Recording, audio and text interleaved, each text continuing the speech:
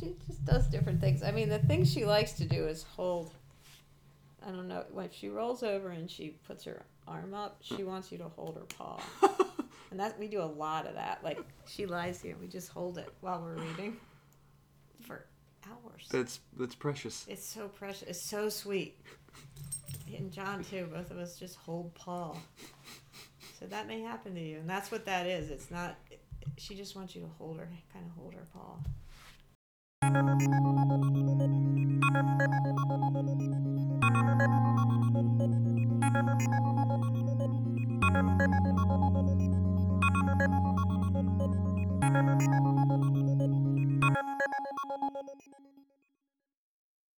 Hello, friends, and welcome to episode 9, I believe, of So Poetry.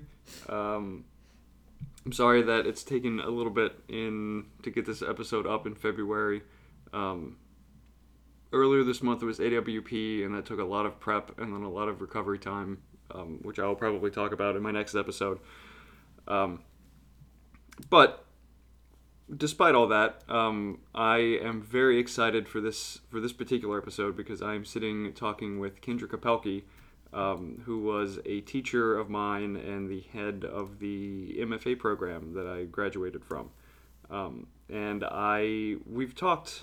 I think we've had some longish conversations, but since I've started this podcast, she's been one of the people on the top of my list that I've wanted to talk to about poetry, just because she's been writing for a while and she's been teaching for a while, and I have no doubt has interesting insights into the into the nature and workings of creativity. So would you want to talk a little bit about yourself as an introduction, or do you want to just jump right into the questions? We can jump right in. It's nice to be here in my own living room. Yes. Next to her, is that a particular type of poodle? It's a standard poodle, Gracie Allen. Say hi, Gracie. Hello. So if there's any barking or anything in this episode, it is that dog, or me trying to blame the dog. But okay, so poetry. One of the things that I'm interested in, that I've been talking to, one of the reasons why I've started this podcast and have talked to people, is the reason why individual people write poetry. So I'd like to pose that question to you. Of all of the artistic mediums and specifically literary forms out there, why poetry for you?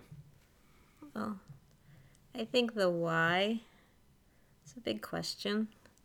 Something that probably changes. I think that I have always loved words, mm-hmm. and been especially thrilled by them and tickled by them. And certainly other art forms, music and art, dance and theater, all those things. But I think the act of writing is one that I feel intimately connected with some part of my soul, my speaking soul, to be able to articulate things like that. Okay. It's a kind of expression that I especially love. And I would say, I always felt that I fell in love with poetry. Okay.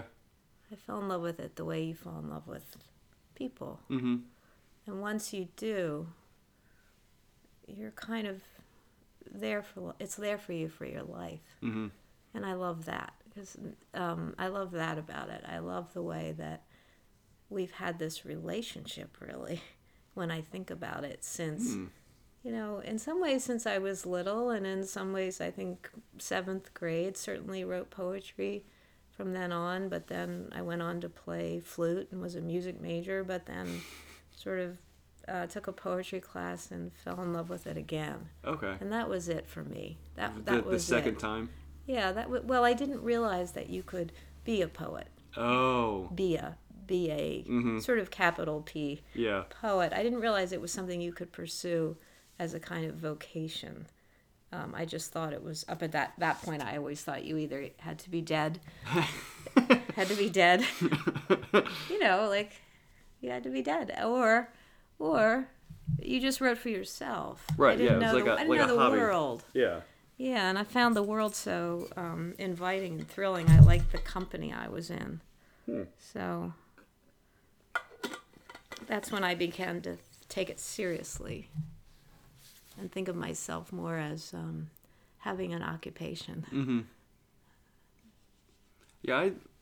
Going through the program, and I guess it was probably towards the end that I finally felt like I could consider myself like a poet, like not just a writer in a general sense or like an Yeah. artist in a general sense, but finally like honed or got specialized enough that I could consider myself as like I'm a poet. This Right. is an aspect of like a like sort of semi-professional part of me, but Defines you. yeah. Yeah, that's what I think. I think it's a kind of definition, even Yeah. though you don't say it out loud necessarily. Yeah. But it defines who you are, and Yeah. and from there, how you see the world, Mm-hmm. and Yes. how you want to see the world, how Yes. you always aspire to see the world as Yeah. a poet sees the world. Yeah, so it's not so much a like this is what I do. It's like this is who I am. Yeah. Yeah. And I feel so it's I didn't realize that you were a music major. But I started out undergrad as a music major. You Like did? music was my first like art medium. And then poetry kind of happened on the sly kind of within that. And I did a year at the University of New Orleans, and after that year, is like I can't do it. One, I think because the university was just like a soul suck of creativity, and it was just like not where I needed to be. But I think I began to get I think unconsciously I had arrived at what I've kind of gotten to more consciously now, that there is a sort of I don't know, like desperation that musicians have that I see in like doctors and lawyers, that it's like you like that's your life at that point. Like you can't be anything other, you can't have any other facets of your life other than Yeah, like that's true. I am this, and it's not just this is a part of me, it's like this is the totality of me. And at the time, like I couldn't sustain that. Right. I had other interests and I had other things Right. going on, and Exactly. and I feel like with poetry or with being a poet, it feels on the one hand like a more holistic aspect, because like you said, it's like it's more of a who you want to be and how you aspire to see the world and to experience things. But on the other hand, that feels like it's much more freeing, that it's not I have to dedicate everything for this. It's like this can Right. be infused in everything that I Every do. word I say. Yeah. Every word I say can be a poem. Mm-hmm. Yeah. I agree. It's much more as part of your bloodstream. Yeah. So when you're not literally writing, you're taking the world in. You're taking it in with that kind of second eye. Yeah. And that's, I think, yeah, I do think of it as, I guess, a kind of practice, a kind of spiritual practice. It's a practice. Mm-hmm. And you're always practicing. You're Right. always, it's Right. like that. Yeah. You're always, even this conversation, it's always part of our world. Mm-hmm. And I think so I've mentioned this on the podcast a bunch. I don't know if I've talked to you about it, but I was devotedly Christian for like 8 or 9 years of my life, and then I slowly began moving away from it, kind of like mid undergrad, and then towards the end of undergrad, I was like, I can't justify being this to myself anymore, and I don't feel like I'm affiliated with any other belief system right now, but if I had to choose, I would probably be closest to like Zen Buddhism, which has been really interesting to see the connection between, I guess, the kind of more holistic view of poetry in Zen, or like with Buddhism in general, like the mindfulness and the Right. presentness and the Right. being aware and existing in these moments. Because I feel, I mean, haiku has become kind of the cornerstone and the foundation of all the stuff that I write. It's like that's the kind of the poetic embodiment of Right. being in those moments and like seeing closely and being connected enough to allow this thing to be true, like to Right. find the heart or the whatever Right. the essence of that. But like reading Mary Oliver, I think back in undergrad when I discovered Redbird, like that really I think was the first step towards Buddhism for me because of just the attentiveness that she has when she's out, like on her walks, and like the ways that she can see things and draw connections between stuff and just exist in the like. I've read few other poets that have the sense of like that really kind of low key urgent sense of now. It's like these things are taking place now. Right. Yeah, it's that it's a very temporal space that you're in. Yeah. And that's part of the beauty of it. It's like it's always dusk. It's always twilight. Night is always falling. The sun is always coming up. It's that moment you're trying to, because that's that moment I think when you feel the sort of profoundness, of life is when the sun is just starting, the darkness is falling away or the darkness is coming. I think poetry lives right in that space. Yeah. Right there. I think I would agree with you. Because there's something special about like the crepuscular times that it's like you exist between the moments, because I haven't experienced this so much at dusk, but I've experienced this a lot at dawn. Like if you're out and about, like right before sun up, right? I've always gotten the sense that you have somehow snuck like backstage of the world, right? And you're seeing things like being set up, or that you're getting this, I don't know. Like you can see the mechanisms behind, like how things are moving. Absolutely. And it's you hear creatures that you've never heard before, and like things are quiet in ways you've never heard that kind of quiet. But you're, I think in the morning, I used to write, when I wrote Hopper's Women, I wrote it from that moment of darkness to light. I got in my car, I drove to my studio, which was only like a mile from here, but I always tried to leave in the dark, so that by the time I got to the studio, it was still dark. I'd rush, and then I'd open the window and I would look at the painting, but then I was observing, the light changing. Yeah. And I think that affects your body so deeply. And it's such a wordless, like if the first thing you do in the morning, I think, is not talk. Yeah. Or not hear words. Those were my two rules. I couldn't hear, I didn't want to turn the radio on, or no language. It was really the language of the world that I felt was always a moment for me to translate, Right. So that's a good experience to start your day. And that is, like you say, whether or not it's a religion or not, it feels sacred. Yeah. It's sort of claiming some kind of sacred time every day. Yeah. And it's been really interesting going, so I used to, much more than I do now, but go to Lake Roland and just, like walk the main trail, but specifically kind of like half for a mind for writing haiku, and just have to be like to be out there with the intention that if something happens, I want to be present enough to write the haiku, but to not try to be so sort of hyper focused on it. Yeah, that I miss the things that would populate the haiku. Right.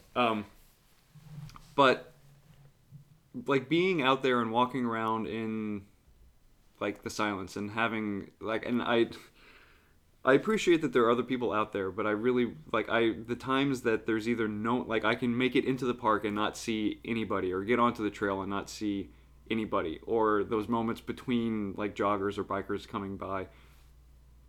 And it feels kind of like you said, like there's a sacredness or something there that I think when I was a Christian, I always expected like all the trappings, like holiness and sacredness and death and all these things to be these huge, like stained glass window sort of in size. That they're bright, they're looming, they're huge, and I've come to learn, or I think I've come to realize that more, at least for me, more and more often, it's like those things are the small. It's like what haiku look to find. It's like the mundane sort of. Like the light hitting, like a flower in your garden in a way that it's just it cuts it. Like that's it. That's and even within that, I feel like that translation. That's that's a poem. That's right. Like, you see poems in the world. Yeah. Yeah, that's true.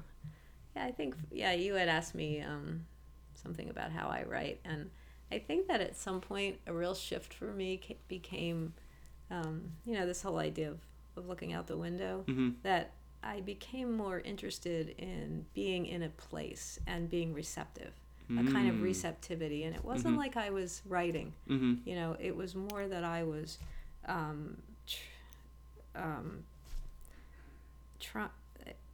I was receiving. I think it was more that I was receiving and trying to be in as fully in attentive as I could. And that made subject matter go away, because subject matter wasn't at all on the, I wouldn't say I'm going to write a poem about my shoes. Right. I really stopped doing that because I felt like what I wanted to wonder about was a kind of consciousness. I wanted to see if I could experience a certain level of consciousness in my writing. And that was a huge shift for me. And it made writing much more, I want to say, I don't know. The experience of writing became so much more rewarding to me because I felt like I had been in conversation, maybe with a deeper part of my soul, which always I want to have at stake. But you can't do that on purpose. Right. As we said, that's the way to kill it. Yeah. But I wanted that to be the conversation. So you need certain conditions. Like, I am not a poet right now, though I know it'll change, who can, quote, write anywhere, who actually cares to write anywhere. Maybe that's part of it. I think the conditions for me are very, it has to have privacy. And, we call it solitude, which I think, who knows what that is anymore. Right, yeah. Yeah. Which is part of the reason why I've been applying to the residencies that I've been applying to, just to have... They're really important. Yeah, and even without the condition, because the one that I did in Nebraska, I was away from, I guess, like, society by and large, but I wasn't by any means separate from the other people that were there, although I had the option to, like, if I wanted to just, there was a writing hut out on out in the fields, that if I wanted to, I could have just shacked up in there for the entire day and not seen like anybody. So I think for me, having that option is important. That it's like I won't seek it out all of the time, but it's important for me to know that I could just vanish for a little bit if I needed to. Yeah, no, I agree. Well, you got to know. I think you always, for me, it's just such a sense of strength, of inner strength, that I can be alone, that I want to be alone, that it really feeds me to be alone. Yeah, I always think these colonies, I mean, it depends on who's there. Yes. Because that can really, just like a class, it depends on who's in it. But I know that for me, when I went to MacDowell when I was 26. Oh, wow. And that blew my mind. I was there for 6 weeks.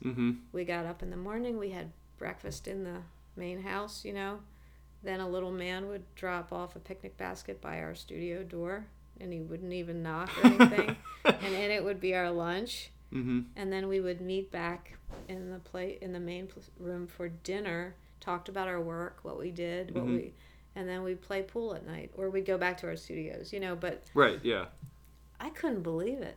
I was so stunned by having to be by myself for 8 hours all day, and I would, I took a lot of naps because I thought, oh, I really, I'm getting a little sleepy. Yeah.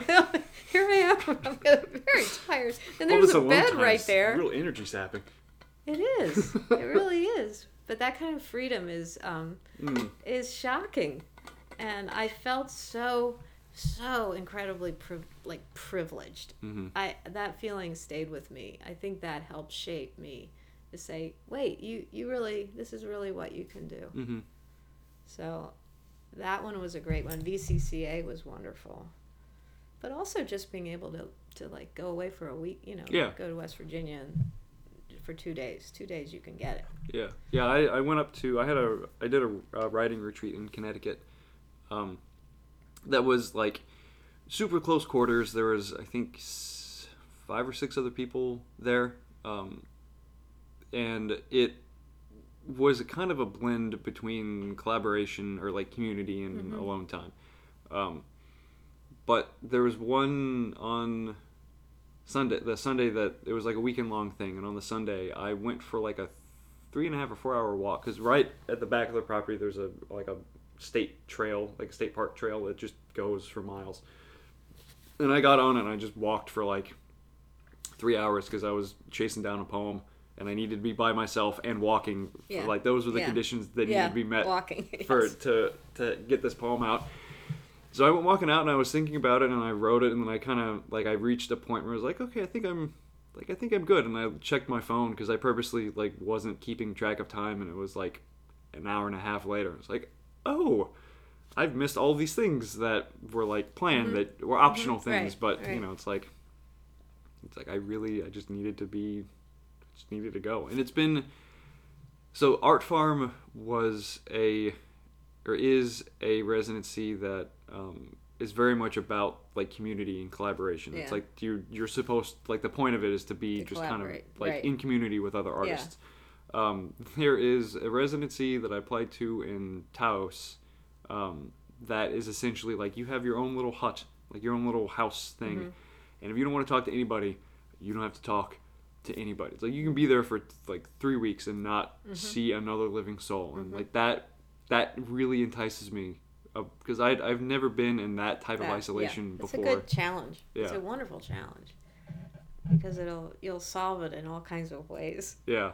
And I think that, like, I mean, I made the joke a little bit ago that, like, all of that alone time is draining, but it's like, I feel like when you don't have anybody else around you, you have to find that balance between super concentration and super awareness, and, like, the loss of yourself in, That's right. like, in the That's space. right.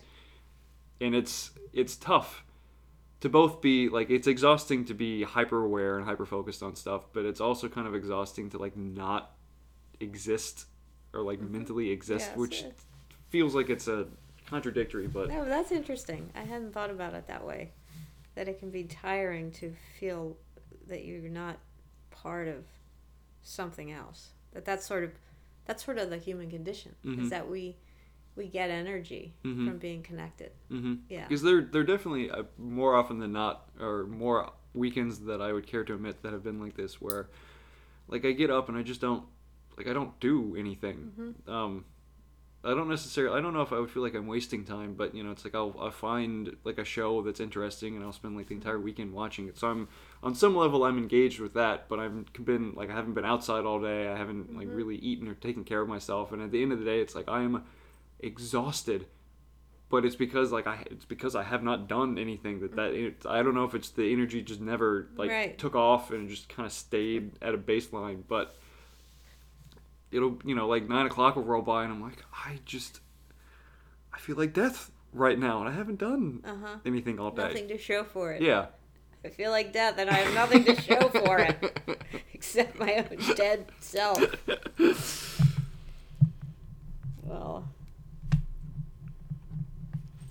yeah, I think, you know, for when I was at the colonies, one really mind-boggling thing was to be around painters and composers. You know, I really wish for more sort of cross-pollination like that, because painters look at the world really differently than writers do.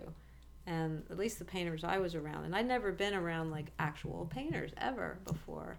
So that was such a luxury, and to see, yeah, they would get into their cabins and they would just start painting what they saw.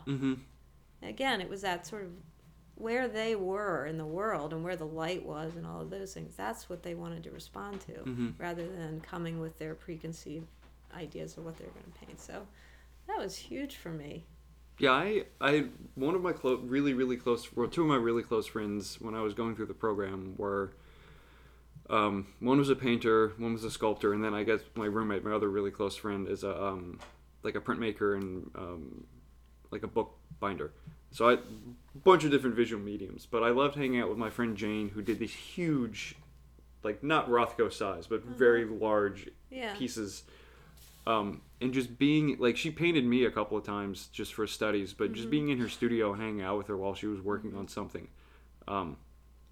I've always been really, really envious of the visual arts, or especially with painting, that you can have a painting that is either just like a landscape or like a cup on a table, like not just a cup on the end, like an end table with the light hitting it in a particular way in the shadows. And it's like that's art. And I think somewhat unconsciously, I've never made a purposeful decision towards this, but I've always wanted to be a poet that could write a landscape and just have it, or like a cup on a table. And I feel like I keep coming back to haiku, but I feel like haiku is about as close as I can get with that, because they're these little.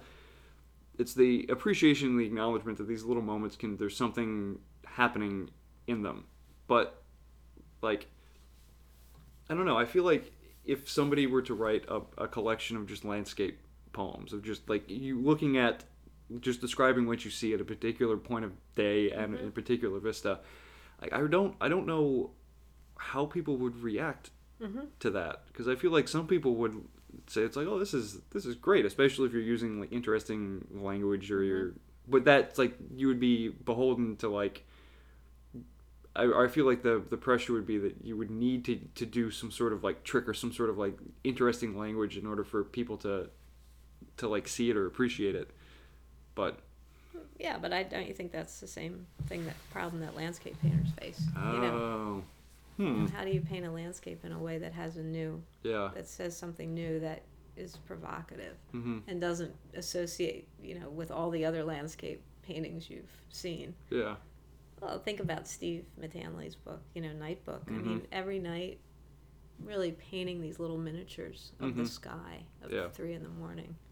So. Yeah, I'm so glad that Steve published that when he did, because that was, I think, instrumental in helping me out through my thesis. Yeah. And just, I feel like that, and I love this about Night Book, that it feels like it could not have been written by anybody else other than Steve. Yeah. Like, and like to that level of, I don't know, like obsessive insomnia that put him in like outside of his house at like 3 or 4 in the morning, like every night. Well, at first I think he would just go out because he had time. He was probably wandering around his living room and watching television and reading, and then he went outside, and then when he started writing, then it became a real practice to go outside. Yeah. And I think, again, that's like another example of poetry that can shape your life. It can shape you in ways that you live better because of it. Because I think that period when he was writing that book was a powerful time in his life. And so suddenly something that was probably viewed as for him as at best a nuisance. Yeah. This insomnia became a real instrument for him to play on. And I think those are just little beautiful little jewels, those poems. Yeah. It reminds me a little bit of Emily Dickinson, because I mean, I was thinking about her earlier when we were talking about like the Twilight or those liminal spaces. Like she basically she was interested in that moment between being alive and being dead. Like even her famous poem, I Heard a Fly Buzz. That moment. What's that moment? Not being alive and not being dead. Like really standing at that window ledge of the world and trying to make sense and art out of that. And that, but her form was the same. It was just 4-line stanzas, the meter, common meter, and she just kept spinning it and spinning it and spinning it, and found like infinity in it. I think that's what poetry really. It's that it's the structure. She had a pretty clear structure, but she varied it 3,000 ways. Yeah. So, I love that. I love that she had, she had many subjects, but she kind of, it's true she had one subject. I mean, it's true that death was her preoccupation. Yeah. And she could have written about it. It's almost like all of her poems would be like the body of a monograph of like Yeah. between life and death. Yes. And I'm appreciative of artists that I think have like that preoccupation of like this subject that they keep coming back to, because I love the fact that you can, like, the testament that it's endless, that there's Right. like That's right. there's always something more that you can find in it. And I Right. think that as a Yeah. it was like a weird like example of poetry. It's like the same. I think it's the same way that like great poems, or the poems that stick with you whenever you come back and read them. It's like something's going to be different in it, or Right. it's going to meet you someplace. That's right. Or there's going to be a new color that suddenly is there that you're like, Oh. I never noticed Never this. saw that. Yeah. Yeah. Yeah. Yeah. And- That. Yeah, and they don't ever get, you know, the poems that you love that are, as you say, great poems, either because they're great poems or they're great poems for you. Mm-hmm. They don't get old on you. Like you say, you keep seeing little things because you're different each Mhm. time, and that's what I love now. You know, since I'm older, I love the fact that these poems are so deeply in me, Mhm. and they're more and more deeply in me. I Yeah. love that, Yeah. and that, you know, that's a nice. That's that ongoing relationship Mhm. too, because it feels like relationships with people or with other things are, you know, they really can come and go, Mm-hmm. but not with poetry. Yeah. Well, so I've been. It's really interesting for you to say that you feel like you had a relationship with poetry, because for my practice, it feels like I can't, like, I don't have a choice in Right. the matter. That it's like like I get these images or I get these things, and it's like I'm essentially a conduit for this something that wants to come out. Mm-hmm. And you know, like, it's coming out one way or another, and like I'm the thing, like I'm the hand that it chooses to come out of, which I don't know if I feel like that gives me like a more or less intimate connection to the poetry that I feel it's because I feel like viewing it as a relationship, there's that I know, it's like it feels like it'd be much more reciprocal, much, you know, it's like there's like an actual relationship, that there's a give and take, and there's a communication, like actual communication. But for me, where it feels like it's just like a thing, it almost feels like it's a function of me, that it's just like this is some endemic, Mm-hmm. like inherent aspect. It's like it's just like this is how these things choose to manifest, and it's like I can't pick the way that it wants to come out. I can't do anything other than it's like it's Picked you. yeah. Well, you could ignore it. Yes. And I think that choice of not ignoring it, because I do believe everybody's a poet when they're little. You know, Mhm. I believe that. I believe it's very deeply connected to our humanity. Now, maybe there are a few people that you would say no, but it's only because they got swerved Mm-hmm. another way, you know, whatever those conditions were. But I believe that that's how we come into language, you know. So we were talking about this the other night at dinner, like, how is it that words, if somebody says a word wrong, you just laugh? Mm-hmm. So, and you're not laughing at the person. It just tickles you, because language like tickles us all the way down to our toes. Yeah. And when you're a kid, that really kills you. Like, you can't hardly stand saying, you know, it's so funny. Mm-hmm. And so I guess I believe something like that, you know, in terms of language and poetry and who we are. And you can then just lose interest in it or ignore it. But I do think I think we came into the world that way. Yeah. I feel like I would agree, because like I mentioned this in the podcast too, but I don't know if we've ever talked about it, that I feel like I'm stuck or I'm in a weird space, that like my goal for poetry is like the transfer of emotional experiences. Like that's real, especially like with personally discovering haiku and realizing like, oh, that's what this is about. It's like the haiku is the external structure, or like that, maybe the internal structure of an experience, and you're transferring that in hopes that it engenders the same thing in the reader. Right. But for me, it's like I want to create like corresponding emotional experiences in the people who encounter my poetry. But I feel like it's a lot easier for me to do that with music than it is for writing, because music for me feels like it's a direct transposition, whereas with writing it feels like it's a translation of it, and there's always Yes. something that's like a little Yes. bit missed, or Yes. some like there's a couple of extra steps that between what I feel or what I've experienced and the poem. But I do think poetry in general is probably the most, like, if you could get language to like an abstract expression feeling, poetry is probably, and there are definitely types of poetry that are closer to this, I think. But poetry in general, I feel, is like that's about as close as you can get to just like language as like Song, pure music. expression. Yeah, Music. right. Yeah, and I think that I definitely agree that kids, I think, are much closer to that, because their whole existence is, it's like it's all new, it's all fresh, and they don't all fresh. know. They don't know what words mean. They don't. Right.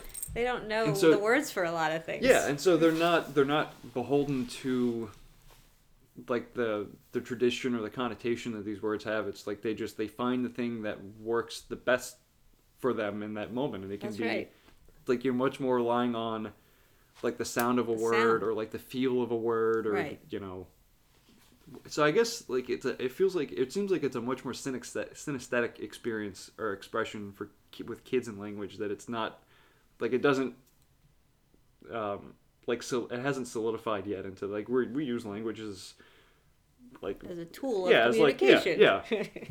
Yeah, I think like kids lang- use it more expressively. yeah. Like when you first start learning words, you just keep repeating them because it feels so good. Mm-hmm. It's just natural. You just want to keep it ba ba ba ba ba ba ba ba ba. You go louder and softer and higher and lower, and before you know it, you're just like thrilled. Mm-hmm. And I think that it's interesting that like with the repetition when you're a child, it's like trying it out in your mouth. And when you get older, if you repeat words for a long enough time, like they lose their meaning. And I think that for most people, I think that it's a really kind of off-putting experience for the word blue, or like if you keep writing blue, Right, suddenly blue, it's like yeah. I have no comprehension of what this actually means Right, anymore. right. But I feel like that might be a step towards back, like getting yourself back to what language Absolutely. was originally. That's like Absolutely. it's a bunch of squiggles on a page That's that right. for whatever reason we say means this particular, like this color or this representation of light. Yeah, that's like Gertrude Stein. I mean, Yeah. she really wasn't interested in the definitions of words. She was interested in the representation of language as sound. So, but it's impossible to read her and completely let go of meaning. Mm-hmm. You know, you see, she tried to do it. I mean, and I think she was very successful. But her explorations with repetition and sound, I think, are completely transcendent to me. She's one of the poets or writers, I think, that puts me in a new place with language. You know, when I hear her read it, I can't believe it. When I read it myself too, I feel like I come out of there, where meaning is no longer important. And like you said, like it's like music. You have an experience with music, and the words don't matter. Right. Yeah. Which I listen to a lot of like Japanese bands, and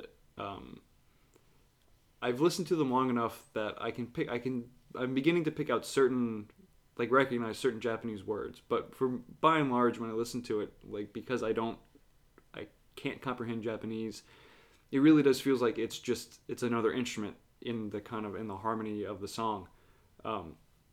Which has always been a really interesting experience to listen to language or to words as just sound, right. and like an expression. Right. And I've often wondered if that's so. When I was, I guess, like a young poet, most of my inspiration for writing came from like vocalists of bands, like reading lyrics in like the liner notes of albums and stuff, and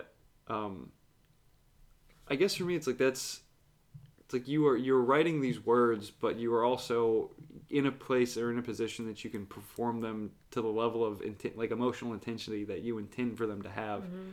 That if you're a poet, either just seeing them on a page or doing a reading the traditional way that most poets do readings, like if there's any heightened emotion or any extra thing that needs to be there, it's usually like lost. Or if it's performed that way, it makes people in like the traditional reading setting very uncomfortable because like I don't like why are you yelling at me suddenly right now? Like what's going on here? But I don't know if I've ever put together that like vocals for songs are in that kind of that weird space between poetry and music. Yeah, I thought, I mean, I've often thought of like when I was in high school, like Jackson Browne. I listened to Jackson Browne all the time. And I thought he was a great lyricist. I don't think I understood some of his songs. And I kind of like that. I thought they were so deep. They were a little beyond me. And I really loved his writing. So, I mean, there are a lot of lyrics that you wouldn't be able to read and enjoy. They would be dull without the music. Yeah. Without the music, they would be nothing. But then there are some really good lyricists, and you just aspire to creating that kind of song on the page. You know? Yeah. So have you read Ben Lerner's Hatred of Poetry? It's a small green book. No. Okay. It's not a title I would really be drawn to. Yeah, Michael. Anthony Mall, who was I think my first guest on, so this is back at like season 1 stuff. Recently, he read it a couple months ago and he suggested that I check it out. So I put it on my Amazon wish list and then found it on the cheap for like a cent. I was like, okay, I can justify spending this amount of money for a book that I don't know if I'm gonna enjoy. Yeah. But he, like his idea is that like people, or that poetry is often viewed or often like maligned and hated because it's, or one of his theories is that because people instinctively recognize the limitation of language, kind of the idea that like everyone should be a poet, but not everyone can attain that. But also like the most perfect poem out there is not going to is only going to begin to approach the level of like what poetry as like a concept is, like that space, like language as pure expression. That it's like you can never get to, because language has like using like the building blocks of language already have their meanings, and like everything has a connotation, and it's like there's no actually I'm reading a theater book called The Empty Space, and the first section is like theater, like deadly theater. It's like how theater doesn't live up to like what performances can be. And the guy who wrote it, I don't remember what the author's name was, but he was talking about how like with a musician, the thing that the tool that you use to perform, the tool that you use in the performance is as an instrument is something that doesn't change, and it doesn't matter what the performer looks like or who they are or whatever. It's like as long as you can play, you can create this whatever. Whereas with actors, the performance and the tool are inseparable from each other, because it's the body, and like the body, as soon as you open your mouth or you begin to act, either how you look or how you sound or your own experiences like that, you cannot separate the performance from this. And I feel like language, especially with poetry, is subject to that too, that you cannot separate like the meanings of, like even with Gertrude Trent, you can't separate. You can get close to it, but you can never completely devoid, unless you start making up words or just make sounds on a like a bunch of like breaking it down to the kind of linguistic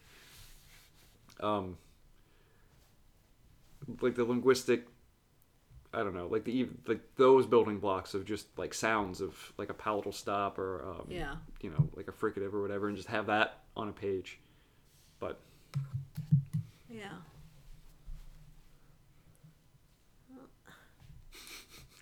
So I'm currently holding Gracie's paw, with her head almost underneath the couch. Yeah. It's hard to have a conversation and hold a dog's paw at the same time, but you get better at it. Yes. Let me see here. If there's anything else you had sent me.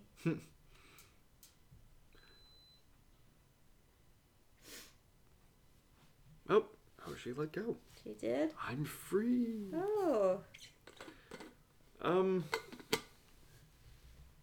like, the other thing is I want to say that I've really gotten to love, and I guess I'm saying this because I don't know if newer poets explore the page in the ways, one of the things it's nice to help people do as a teacher is to really encourage people to discover what their line is, their line. Mm-hmm. And that's something, it's really important to me. I am assuming it's important to most developed poets, but when you're first starting out, it's not so important. It's, you're more interested in what you're saying, mm-hmm. and maybe a little bit in how you're saying it, mm-hmm. but not what the line's going to give you. You don't really understand what that line can do for your writing with your poem. And I think since in free verse, if that's what a lot of us are writing, you have to. One of the things you have to keep your eye open for is your sound, on the page. What's your sound, and what does your sound look like on the page? And I'm talking about on the page. I'm not talking about performance writing, because I think that's very different. It's a very different way of experiencing poetry. So how do you make the white page sing? That's the question. But you really can think about that, the beginning, the middle, and the end of your line. You can also think about where it is on the page, and you've kind of got the whole page if you want. I mean, I think Whitman was very helpful to us in getting us to the other side of the page and seeing that it was quite poetic over there too. Yeah. But it wasn't prose. Right. That was sort of his charge, was to have a really long breath. Mm-hmm. But I do think that composition, and I mean it as composing, like thinking of the page as a kind of musical score, and where does the word hit that page at that moment, and it's when it strikes that part, whether it's the middle of the page or wherever you are on the page, where it strikes, it makes a certain sound. At least that's how I like writing, and I hope that my students really get excited about that, and not that and I'm not saying it as this is important, like you have to eat your vegetables, but I'm saying it like it's so thrilling, because you do let go of meaning then. Like we were talking about, how do we let go of what we're saying, and how do we get more interested in how we're saying it, and what are all the hows involved in that. One of the hows is where you break the line, and where you break the line is huge. How you punctuate. It's so different. Punctuation's so different in poetry than in prose. It's much more of a sort of scoring mechanism. It's very beautiful. Like, whoever thought, at least to me, the semicolon or the colon was beautiful. Yep. But it's a visually beautiful part of a poem. Yeah, and I love writers who write relatively conventional, but then will throw in like a double colon in like a situation, like, oh, whoa, like, wait a minute, or Charles Wright with his dashes that just kind of like he'll dash a line and he'll never go back to it. It'll just like, that's it, and you're like, oh, and then there'll be another dash in that is not related. It's like that's not, the two dashes don't denote that this is a like parenthetical or like an interjected thing that's some kind of modifier. It's just like, this is just another thought, and that's how you break it. Right. Yeah, I've realized that I think that I use line breaks like commas, and I use stanza breaks like periods. Because I tend to not like punctuate. Usually, I tend to not punctuate my poetry. Right. Commas will occasionally show up in there. I've written very, very few like full sentence, or I tend to write in full sentences, but I very rarely ever will throw like a period on there.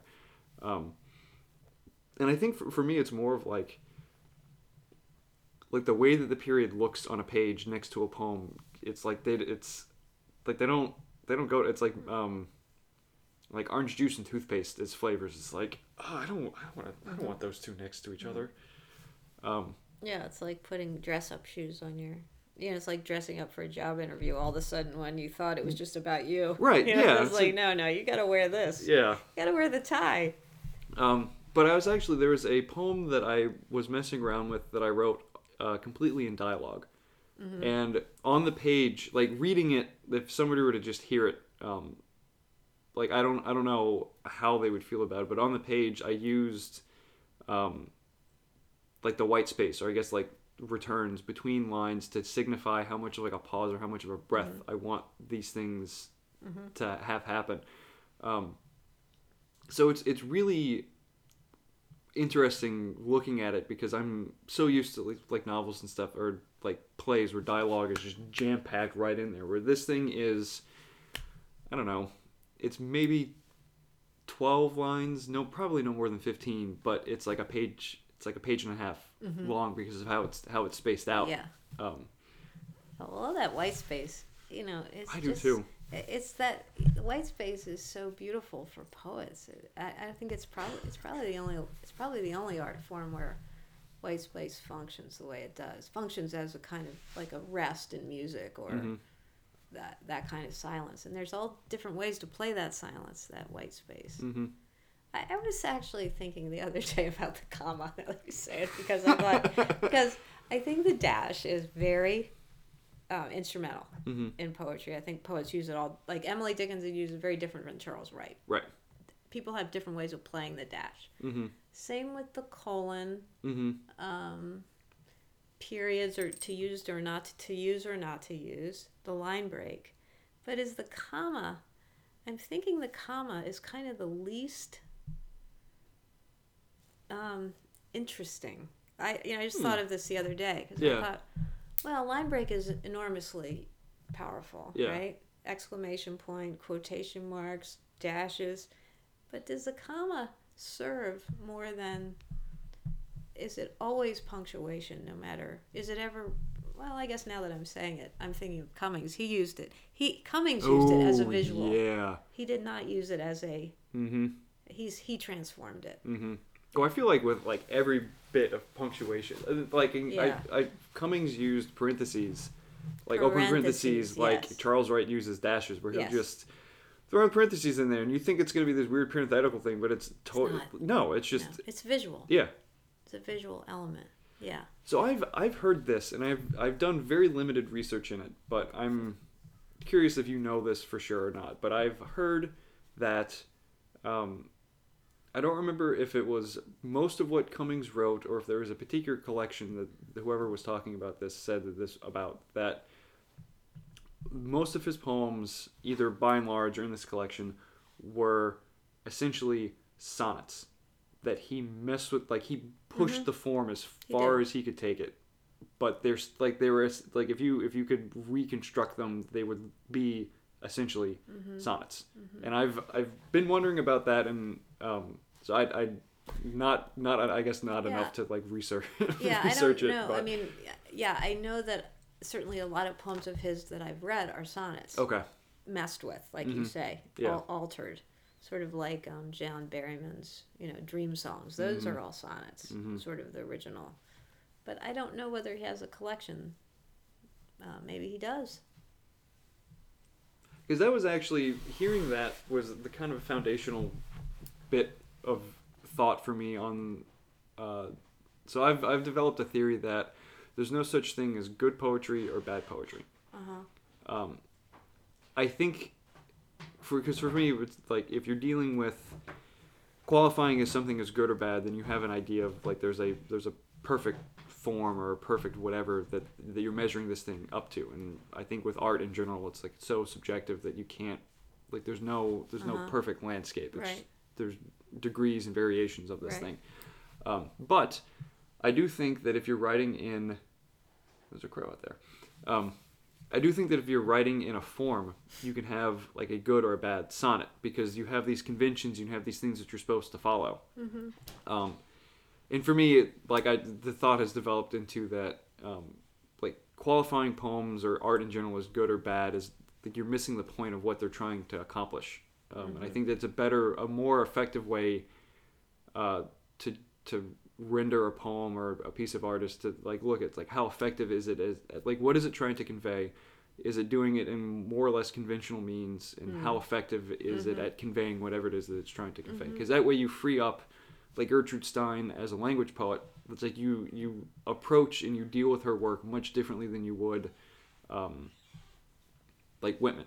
Like, there's totally, you cannot judge those two together at all, because they're doing and they're intending for them is like two wildly different things.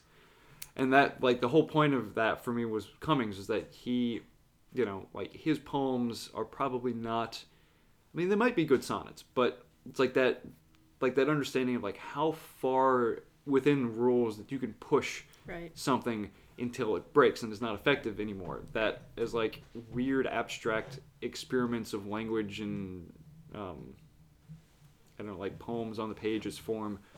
I think Cummings is wildly successful as like straight up, you know, Shakespearean sonnets or sonnets in the style of Shakespeare. It's like, I don't know if they'd be super effective with that, but, you know, like maybe that's the point.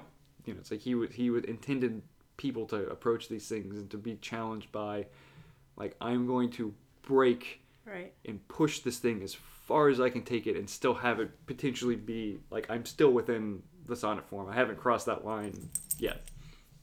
Right. But yeah, he was such a radical, you know. I think all of those guys were they were doing language experiments. Yeah. And that's the beauty of what they did. They really opened the doors for all of us to walk through. Yeah. I love that. I love that about Stein. I love it about Whitman. I love it about Cummings. They said, this is my place, you know, this is where I'm sitting. This is where poetry and I are hanging out, you know, this is what we're doing. You can like it or not, but they sort of make a place for you to ask the same question. Yeah. What can I do here? What can I sort of bring to this? Yeah, and I noticed this when I was I guess this was in like senior year of high school. I was taking humanities class and we were running through like the big moments, big periods of art.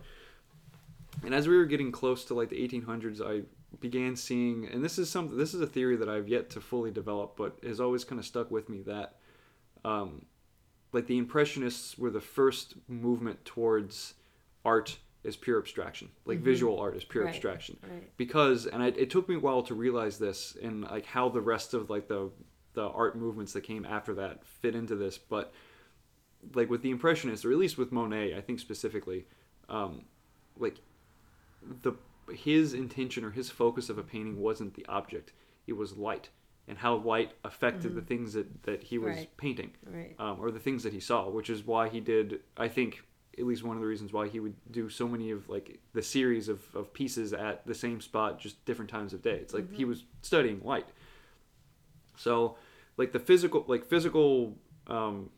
representation, like accurate physical representation, stopped being the focus, at least with him. And then after that, like with Cezanne, it was color, or like using color as the focus, as you know.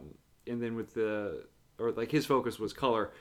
Same thing, I guess, with Fauvists, was the use of color to depict things. And then with the Cubists, it was perspective. And then with Surrealism, it was like reality. And I feel like there's probably comparable modes of that with poetry or with language, although I don't know if people have probably written about it. But, oh yeah, there are. But like Cubist or Surrealist writing, that trying to break language in that way. Right. And then like, you know, the Dadaists that came out and just totally upended everything. It's like, none of this matters. None of this, all this is meaningless. We're gonna make art. We're just Right. going to do whatever the hell we Right. want to do. And then I feel like that made the space for like the abstract expressionists or like Mondrian, where Right. it's just like you're distilling this stuff down to just like color and expression. And I think that it's probably easier with painting and easier with music, with like Cage and all the guys who were all the like classical people that were breaking that stuff, and even punk in more mainstream stuff is like reducing music down to just expression and like 3 chords, Right. and all the variations you can do with that. I think it's a little bit easier because like music, like the sounds of music and the colors of art don't necessarily have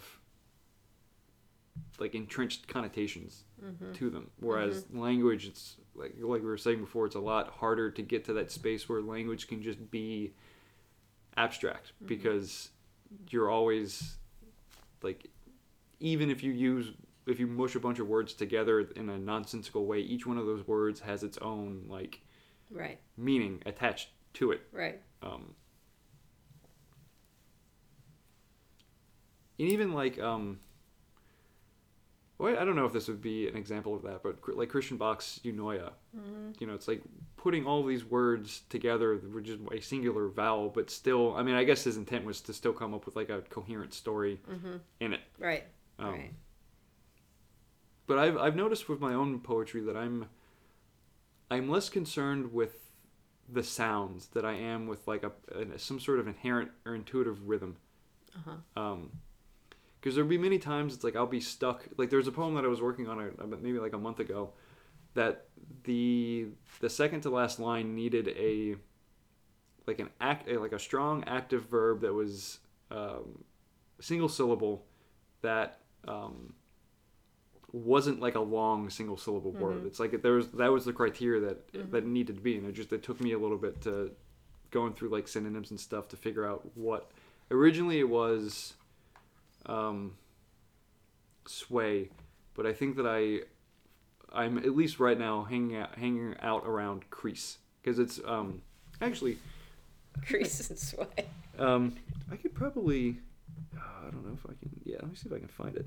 Because I went for a walk at Meadowwood, like right up where 83 and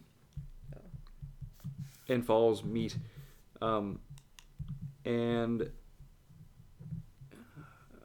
it was actually workshopped by ex-MFA or old MFA students, Anthony, Tyler, Mandy, and Mary. Aw. Hi. Let's see.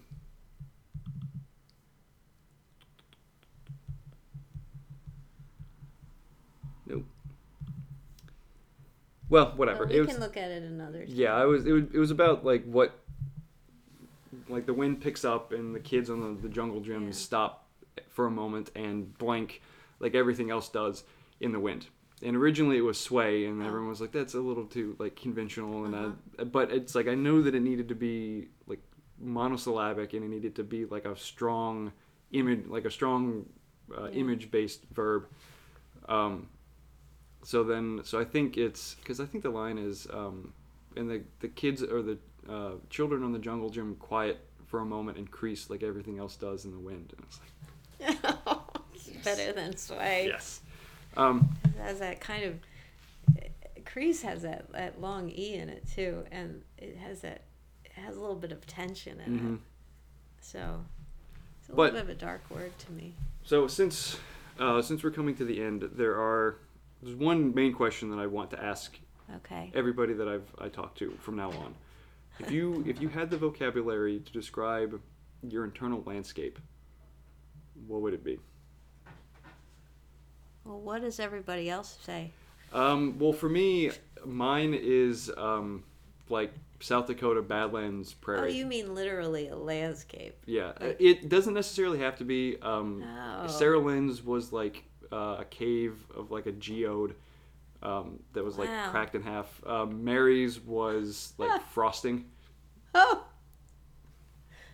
frosting. But if you it doesn't have to be a place. No. Just like if you whatever you think about, or whatever image comes to mind when you think about like your internal emotional space. magical. Shreyas is a sci-fi planet that's populated with other people. Really? Yes, which blew my mind That blows my mind. that internal spaces could be populated by anything other than like Yeah. you or nothing. Well, wow. Well, could it be a dog?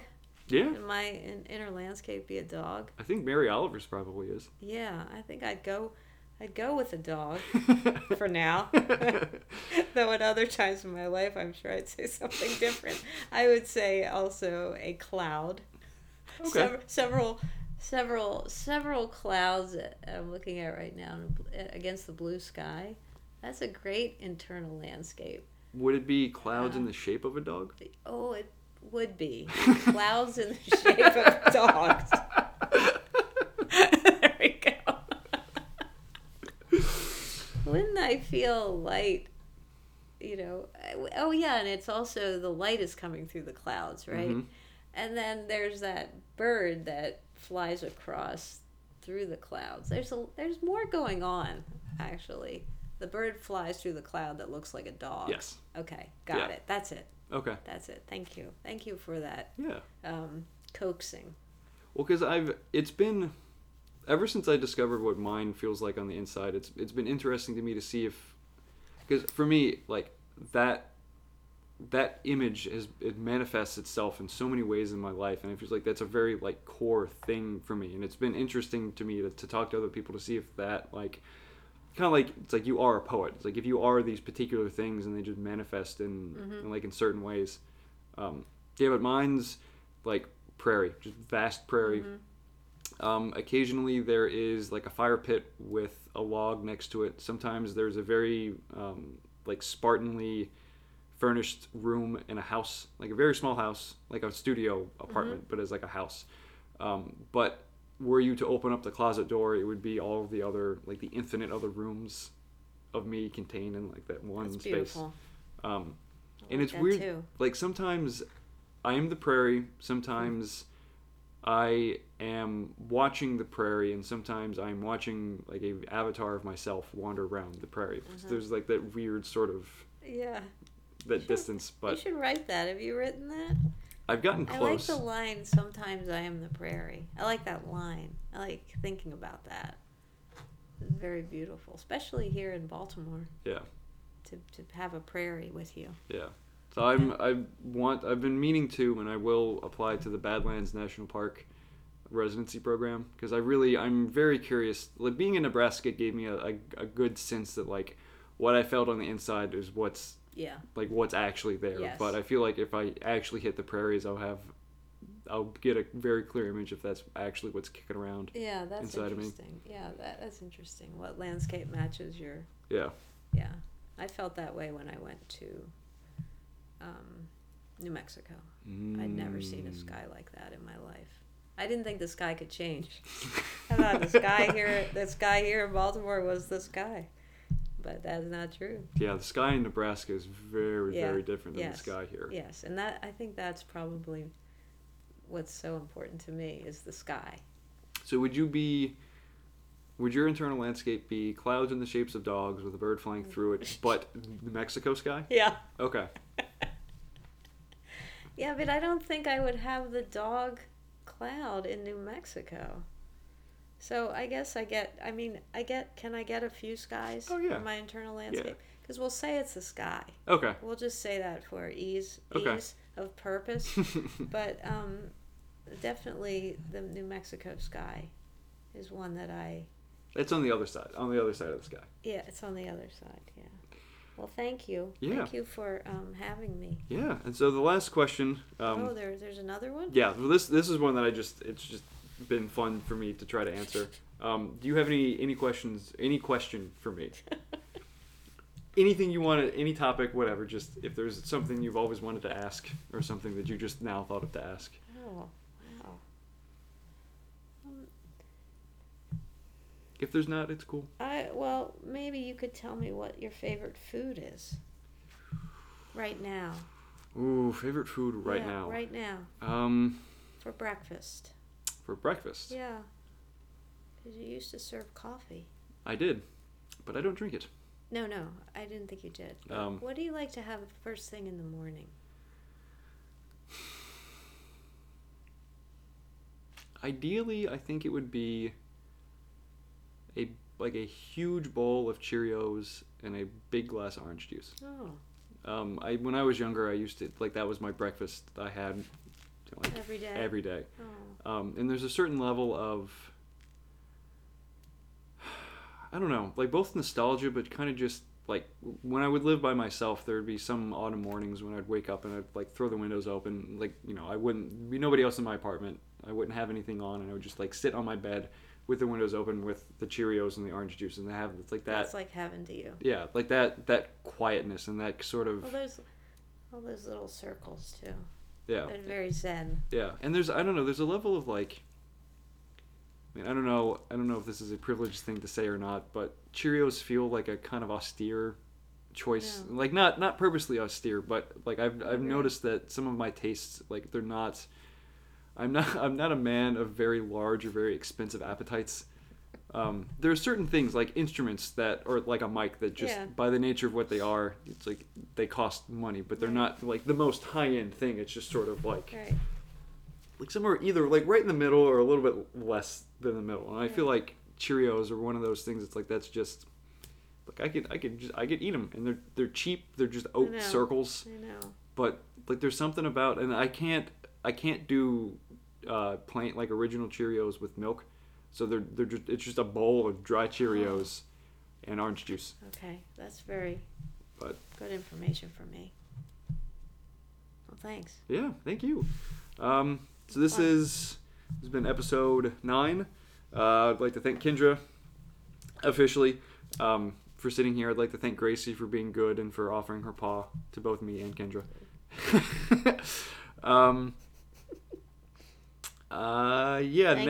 Next episode or next month's guest will be the Black Ladies Lunch Collective, I think is the name. I will double check on that. I will make sure that I have it correct for when I actually sit down and talk with them. But thank y'all for listening. I don't know. Hopefully it's a nice day wherever y'all are. So go outside and do something or take a nap. I don't know. It's kind of chilly in Baltimore. So go do something that fills you with a sky and clouds in the shapes of dogs. Dogs, yeah. So until next time.